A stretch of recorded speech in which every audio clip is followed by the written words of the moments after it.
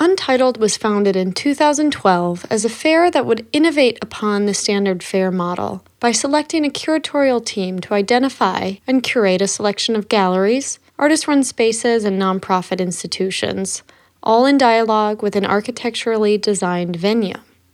Over the years, we've worked with curators from all over the world. So just the other day, I called up a curator friend of mine. My name is Ping Yok. I'm a Danish curator. I would say I'm more of a citizen of the world and being particularly Danish. Ping is a particularly dynamic curator. I've worked with people on concepts, non-concepts, intersectional, dramatic, non-dramatic, performances and other exhibitions. And right now I'm in Berlin at the Soho House. People are splashing and splishing and drinking cocktails, which I find slightly disgusting, but I live with it. I specifically called Ping to ask to get her take on Untitled and asked her to explain what Untitled meant to her. I feel untitled right now. I moved to Berlin because people said it was cool, but all the galleries are going to Vienna and all the artists are moving to Portugal. So I'm in a non-space. I don't know who I am. I don't know what's going on or what the meaning of everything is. So it's like being in a K-hole. Untitled, it's not nothing. It refers to something, but then again, it's a difficult concept. Look at it like this. When you lose language, there will still be elements floating around. There will be atoms hitting each other. When you have Untitled, there will still be a piece, even if it has no title. Are you following me, Amanda? I was in an exhibition the other day. I walk in and there are these two sliding doors. The sliding doors open and I go into the corner of the exhibition space. I try to move out, but then I am cornered. I cannot get out of this place. So this piece where I got stuck, it had no title. At one point, I had to break out and I got quite aggressive. Later, I discovered that if you would only stand still for about 65 seconds, you would get out anyway.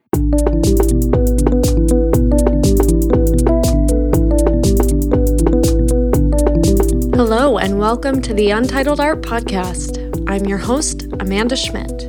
Untitled Art Podcast is the new iteration of Untitled Radio, a program that innovates upon the customary art fair talks by providing a different dynamic and depth for interviews and panel discussions, adding performances, audio-based artwork, music, and playlists by artists, curators, and art world professionals, all presented at Untitled Art Fairs in Miami Beach and San Francisco.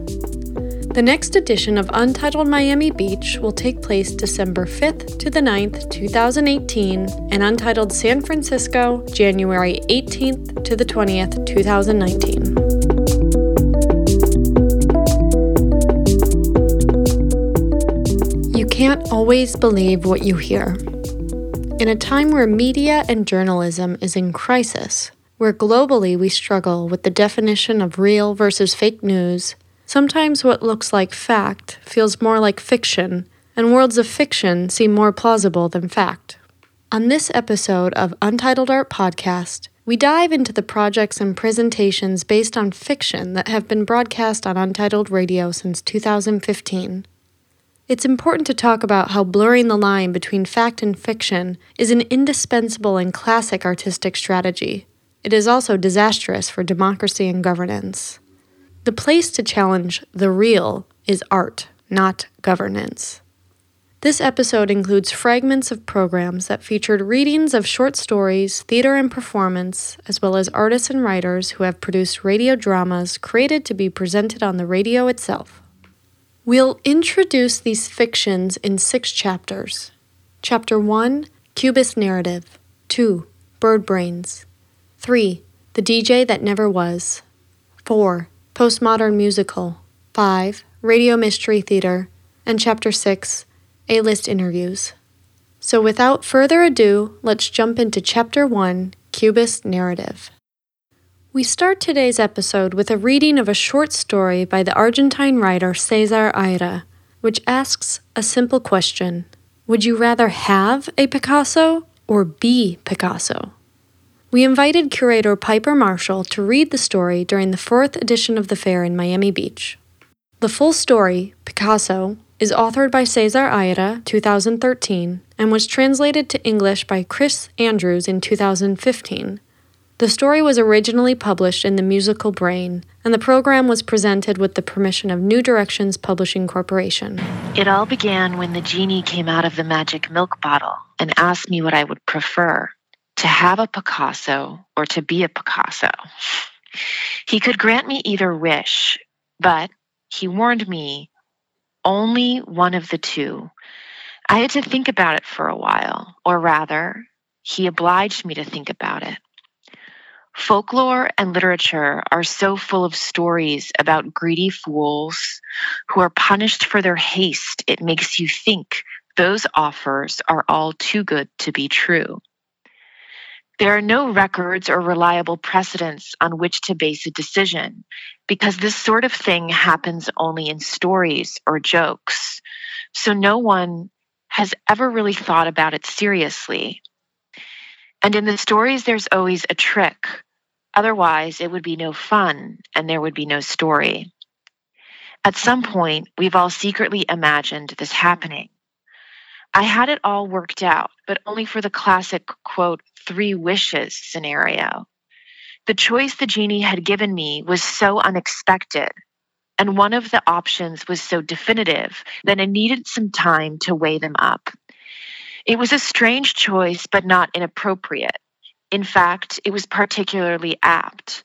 I was leaving the Picasso Museum in a state of rapture and boundless admiration.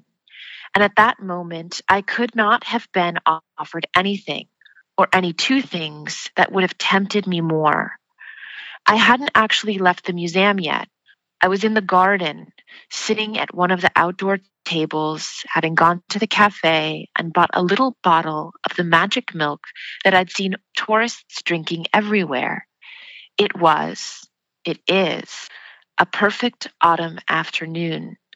Gentle light, mild air, and still a while to go before dusk. I took my notebook and pen from my pocket to make some notes, but in the end, I didn't write anything. I tried to put my ideas in order. I silently repeated the genie's words, to have a Picasso or to be Picasso. Who wouldn't want to have a Picasso? Who would turn down a gift like that? But on the other hand, who wouldn't want to have been Picasso? Was there a more enviable fate in modern history? Not even the privileges of supreme worldly power are comparable to what he had, because they can be removed by political events or wars, while the power of Picasso, transcending that of any president or king, was invulnerable. Anyone else in my place would have preferred the second option, which included the first, not only because Picasso could paint all the Picassos he liked, but also because it's well known that he kept a lot of his own paintings, including some of the best. The museum I just visited had been founded with his personal collection, and in his later years, he even bought back works that he'd sold as a young man. This inclusion did not, of course, exhaust the advantages of being transformed into Picasso, not by a long shot. The being went far beyond the having, taking in all the protean joys of creation, stretching away to an unimaginable horizon. Being Picasso in the wake of the real-life Picasso, whatever he was really like, meant being a super Picasso, a Picasso raised to the power of magic or miracle. But I knew my geniuses, je m'y connaissais en fait de génie, and I could tell or guess that it wasn't quite so simple. There were good reasons to hesitate and even to recoil in horror. In order to become someone else, one has to cease being oneself, and no one willingly consents to that surrender. Not that I considered myself to be more important than Picasso, or healthier, or better equipped to face life. He had been fairly unstable. I knew that much from the biographies, but not as unstable as me. So by becoming him, I would improve the state of my mental health to some degree. Still, thanks to a lifetime's patient efforts, I had made peace with my neuroses, fears, anxieties, and other handicaps, or at least reached a point where I could keep them under control. And there was no guarantee that this partial cure would work with Picasso's problems. That was more or less my reasoning. Although I didn't put it into words, it was just a series of hunches. Fundamentally, this was an extreme case of the problem of identification, which is raised not only by the master of Malaga, but by every artist one admires or venerates or studies. The problem goes beyond Picasso and yet remains within him too. Identification is one of those things which can't be generalized. There is no identification in general as a concept, only identification with this or that figure in particular. And if the figure is Picasso, as in this case, there can be no other. The concept turns itself inside out, as if we were to say, although it's a clumsy way to put it, and it's not about identifying with Picasso, but about Picassifying identification.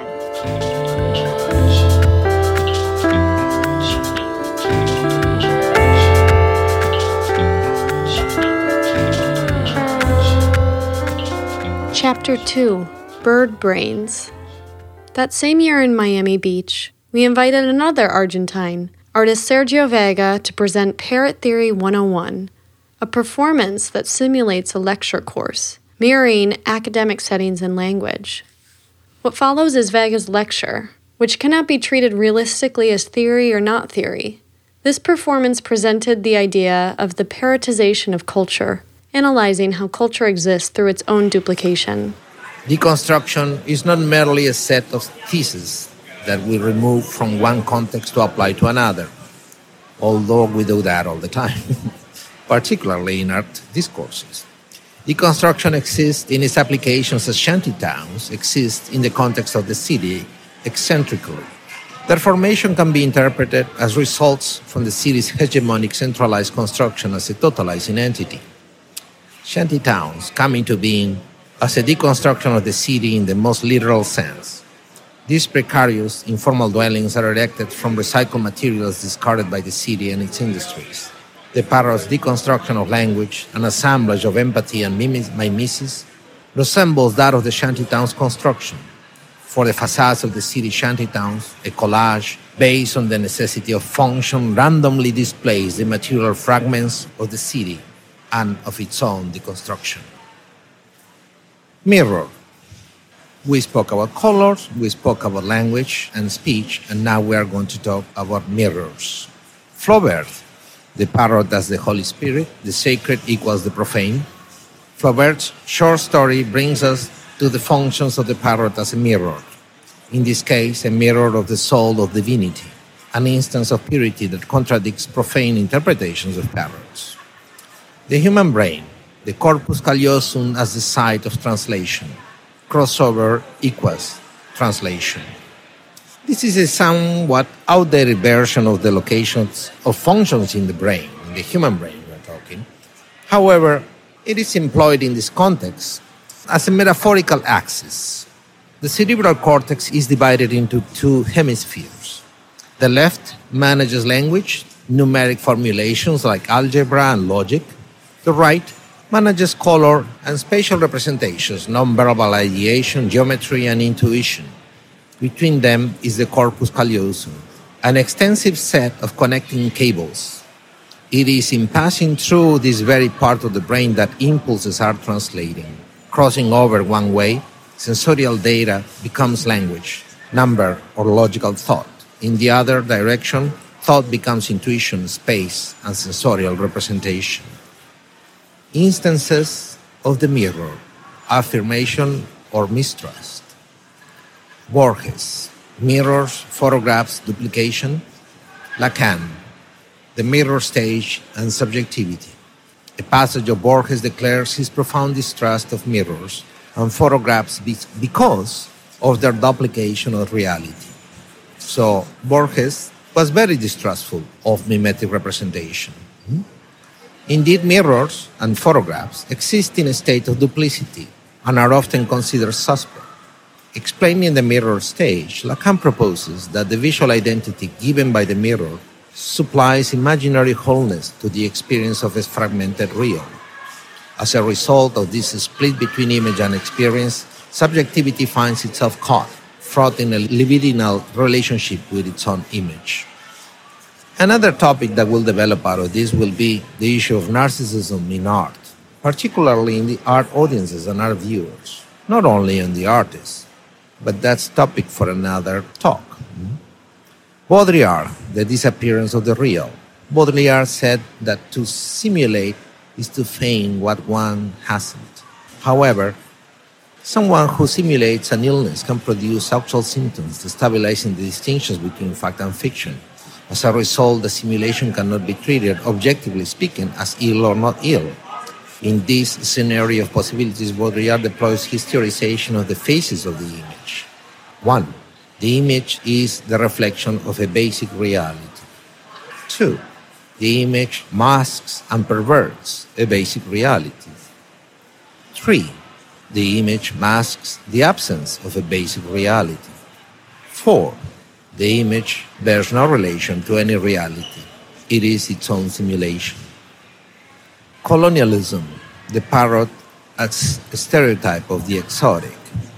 To this commonly understood cultural stereotype, I would like to add that the parrot is exotic not just for its tropical origin, but also for its eccentricity, its difference and its difference.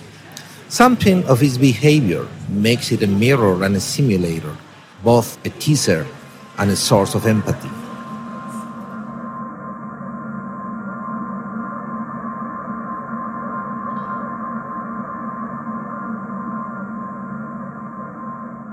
Chapter 3: The DJ That Never Was.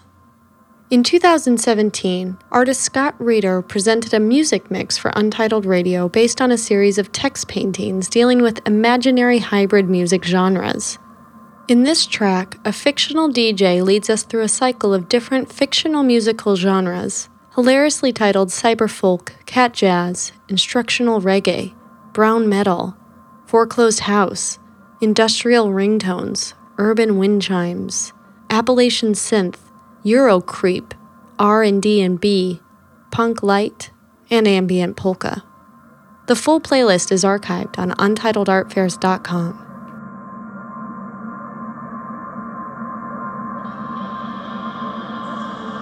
When I was falling asleep on the plane, flying from Hurghada Airport back to Amsterdam, the Netherlands,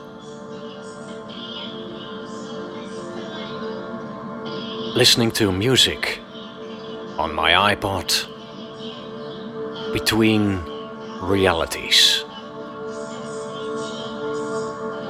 All of a sudden, the music woke me up, kind of.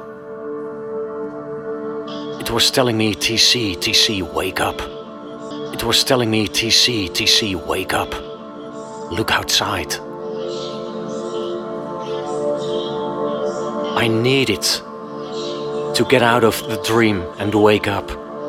And I looked outside the window on the plane. And I saw this amazing city at night, the lighting. And I saw white clouds in the distance. I saw the moon shining over the clouds, white clouds. It was the most beautiful sight I've ever seen. And this was the music that woke me up.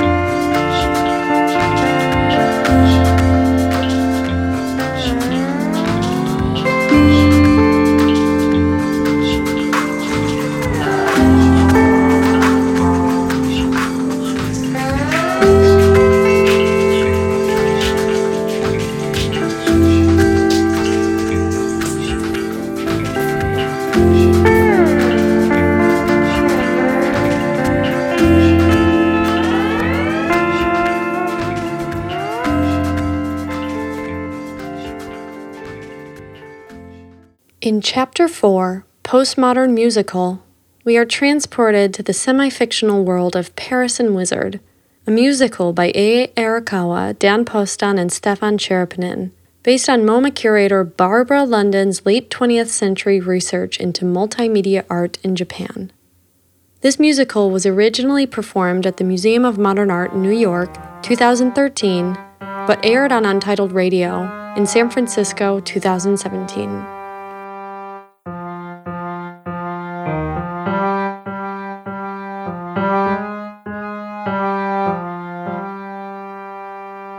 Mona Lisa, 3 minutes.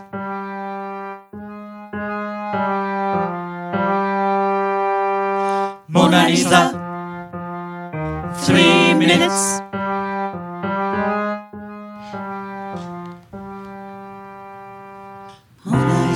My first travel to Japan became the exhibition. Video from Tokyo to Fukui and Kyoto. I couldn't find the exact records where, but it traveled 15 places in Japan, USA, and Europe. Mona Lisa, 3 minutes.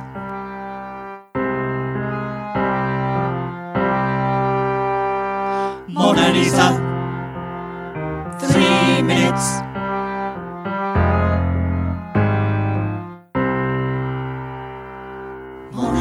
Our history of video just began, but we are now a contemporary people. Our new consciousness and technological ability will enable us to advance rapidly from our late start in video if we can overcome our financial and institutional difficulties. Mona Lisa, 3 minutes.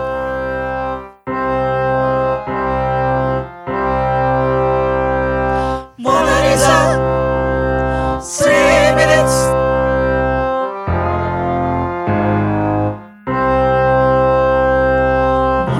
Now, with the advent of the new low-cost portable color systems, for example, Betamax and VHS, we are no longer experimenting, but are more realistic about our expectations and are more committed to the medium. This is the musical about video. Kick the world, housewife. Kick the world, Minamata.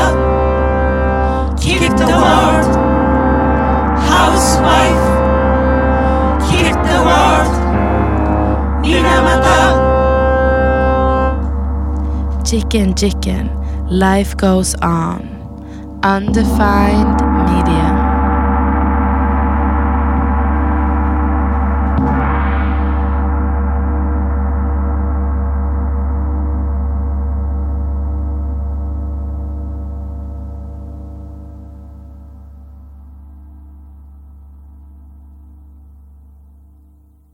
In Chapter 5, Radio Mystery Theater, we'll re-air a piece of radio theater called Skylife by writer Anne McGuire and musician Wayne Grimm, created for the second edition of Untitled San Francisco. McGuire and Grimm, like me, have always loved radio, and they take inspiration from radio plays like CBS Radio Mystery Theater, or even audiobooks. They explore how a story can be heard, creating a surreal world that only a listener can see. We will enter this radio play about halfway through the story, following their protagonist on Skylife.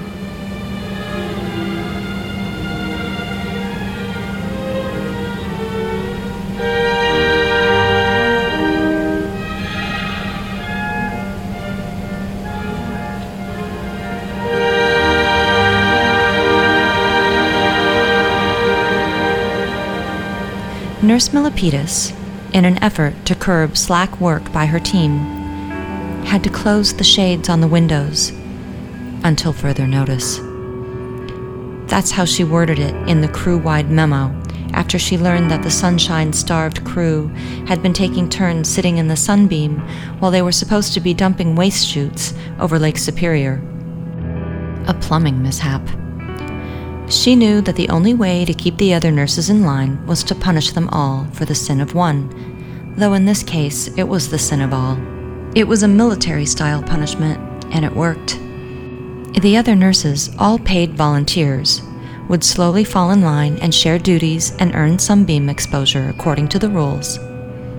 Even Nurse Milipidis got the same amount of sun as the others, as stated in her employment contract. As it happened, the punishment period would be ending at the next fueling, which was in 6 hours. She could feel the crew's lethargy shifting towards hope.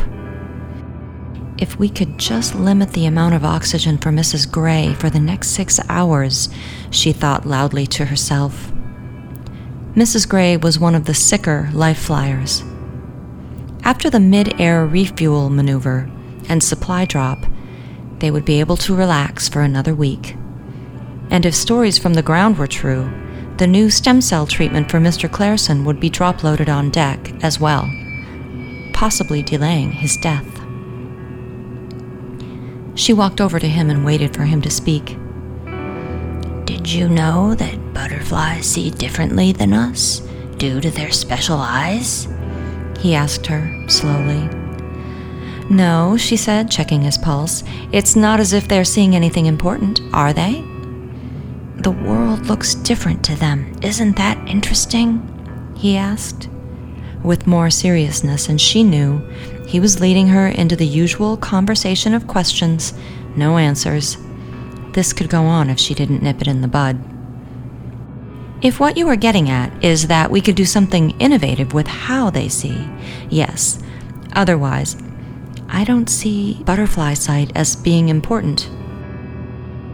Yes, if we could utilize their skill sight, we would see ultraviolet colors not detected by the human eye. For some reason, that interested her. She needed time to think. Nurse Fields, she called.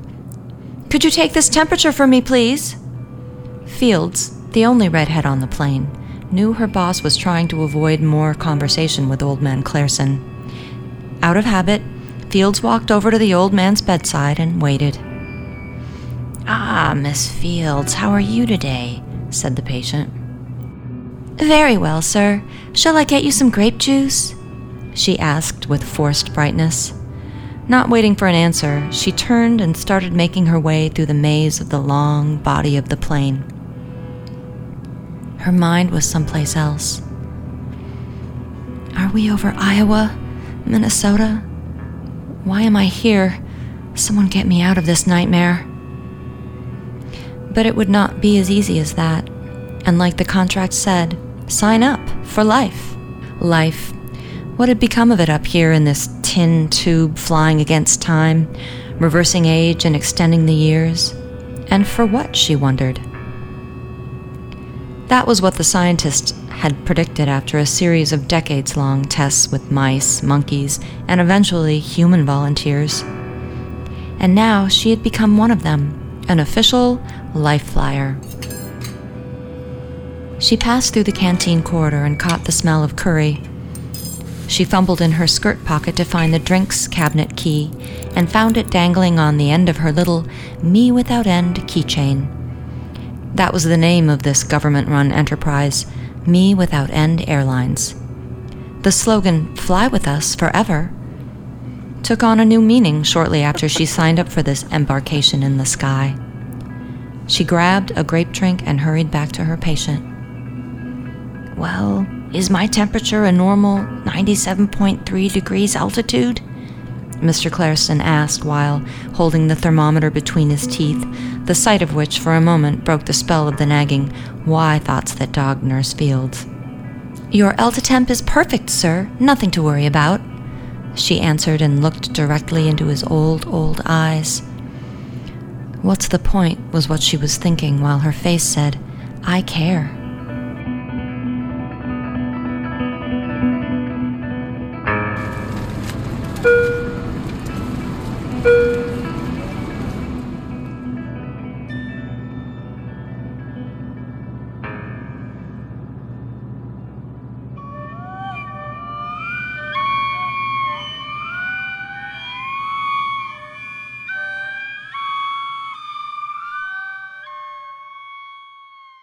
For the final chapter on our episode Fictions, I'm so excited to re-air one of my favorite performances from Untitled Radio.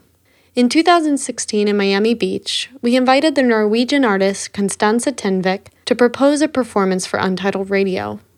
She called upon a cast of characters, including the influential Scandinavian curator Ping Jolk, who we heard at the beginning of the episode, who hosted a Bacchanalian closing party for the fair. Her and her guests shared their experiences during their week in Miami. I'm sorry to throw a curveball on live radio. It's okay. There are many curveballs in the world. Actually, that's one of my favorite objects. It's sometimes used in sports. I used to play curveball, actually, so that's quite amazing. And I'm surprised. My other guests actually are climbing up the stairs right now. I mean, this is something I haven't really mentioned, but it's quite amazing. We are in a tower. I'm almost saying like we're in a Tower of Babel, like it's within the fairs of Untitled Radio. You see booth after booth after booth after booth, but then also like quite in the center, there's a tower for people to meet and greet and speak and to be around. Oh, hello. I mean, Hello, darling. I'm so glad you made it. I've missed you. I've missed you as well. I love what the radio does to your voice. Right, it's amazing. Could you maybe introduce yourself? Hello. My name is Pilar Elizabeth Rendezvous Sonfeshensen.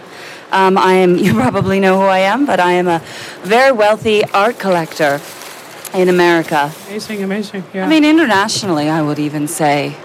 Wouldn't you? I mean, you have an apartment in every metropolitan capital, so why wouldn't I call you that? You know, it's a lot of walls to decorate. It's a lot. Absolutely. And so in terms of wall decoration, how do you find, this area here? I mean, you see walls everywhere with art. Are you impressed? I have been moved.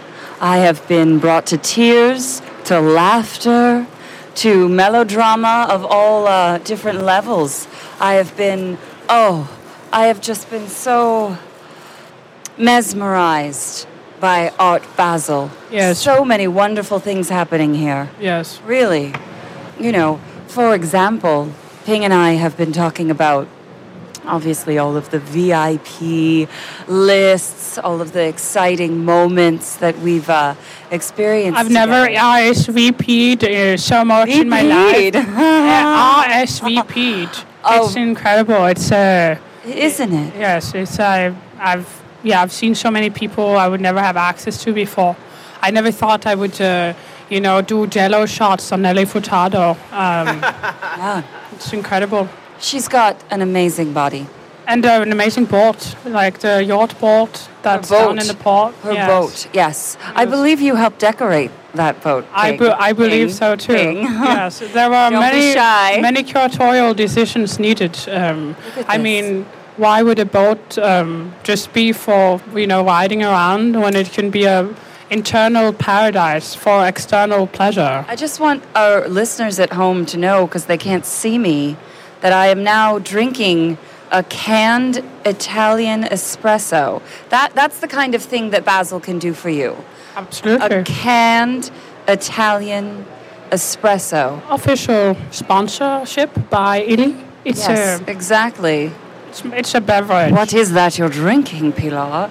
Oh, why, it's Illy cappuccino in a bottle or something. Well, enough talk for a little bit. I think I want to put on a song, especially for you, Pilar. Shall we sing a song? I want to just play I Only Have Eyes for You first, because that's how I feel. So thank you. Do I have to push? I push? Oh, I don't push. You have been pushing a lot of things lately, but Oh, Ping. Yes, she's pushing my buttons, actually. Ping, you're just a barrel of fun. We just have so much fun. What can I say? Yes. So, I get distracted easily, but, we should talk a little bit about the gems that we've been discovering here. It's like a treasure hunt, no? The jams. Yeah. The gems. Oh, the gems. The jams. Well, I was thinking about more like... The gems. The gems. But yes, we have jams since we're on the radio show too, but I would like to talk about the gems this time. I'm still not sure what you're saying, Ping, but I want to talk with you as well the jams have been, incredible. We're seeing a lot of pink. Yes. We're seeing a lot of sculptures, 3D objects. People don't want things on the wall anymore. They want them in the middle of their living room. They want them on their head. Yes, and you have one right now, actually. I bought this here. Very expensive. I'm very excited to be debuting it. I'll be auctioning everything I'm wearing. It was so exciting to welcome guests like curator Ping Yolk and collector extraordinaire Pilar Elisabeth Rendezvous Saint-Fechin on Untitled Radio.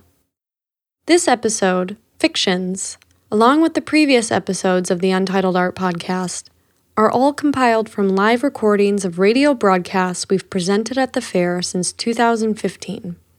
The future of Untitled Art Podcast will include more interviews and discussions, and will continue to be a platform to distribute, present, and promote audio-based and immaterial artwork. As I said earlier, you can't believe everything you hear. However, when it's fiction, sometimes it's fun to go along with the story.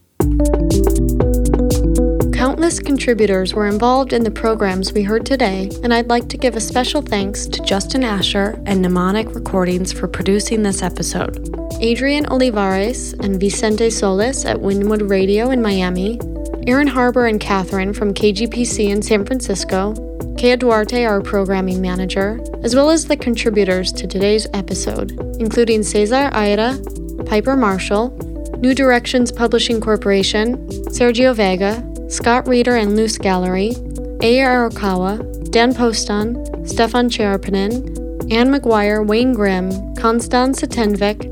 The music you heard at the beginning and end of this episode are original tracks by Celia Hollander from the score for Madeline Hollander's performance Mile, Untitled 2015. And finally, to my team at Untitled Art Fairs for joining in my belief that by tuning out, you can tune in.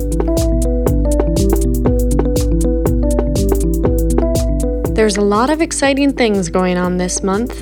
We'd like to take a moment to point out a few exhibitions opening next month at our partner institutions, including a solo retrospective exhibition by Larry Bell opening at the Institute of Contemporary Art Miami, as well as an exhibition by artist Manuel Solano, whose work was recently featured in the New Museum's Triennial, curated by the ICA's chief curator, Alex Gartenfeld. Also opening in Miami in November is a solo exhibition by Kingston-born Ebony G. Patterson. On the West Coast, the 500 Cap Street Foundation will open a special exhibition featuring the work of Mike Kelly. C Project opens with an immersive installation and performance orchestrated by Ragnar Kjarstensen. And the highly anticipated exhibition, Art in China After 1989, Theater of the World, opens at SF MoMA. And if that's not enough to keep you excited, we've launched our itinerant film and video program, Untitled Cinema, in the Bay Area. Untitled Cinema is dedicated to presenting curated video and film programs across the Bay Area during an ongoing series taking place this fall at venues including Creative Growth Center for the Arts, BAMFA, the Wattis Institute, Minnesota Street Project, and more. Visit untitledartfairs.com/cinema for more information.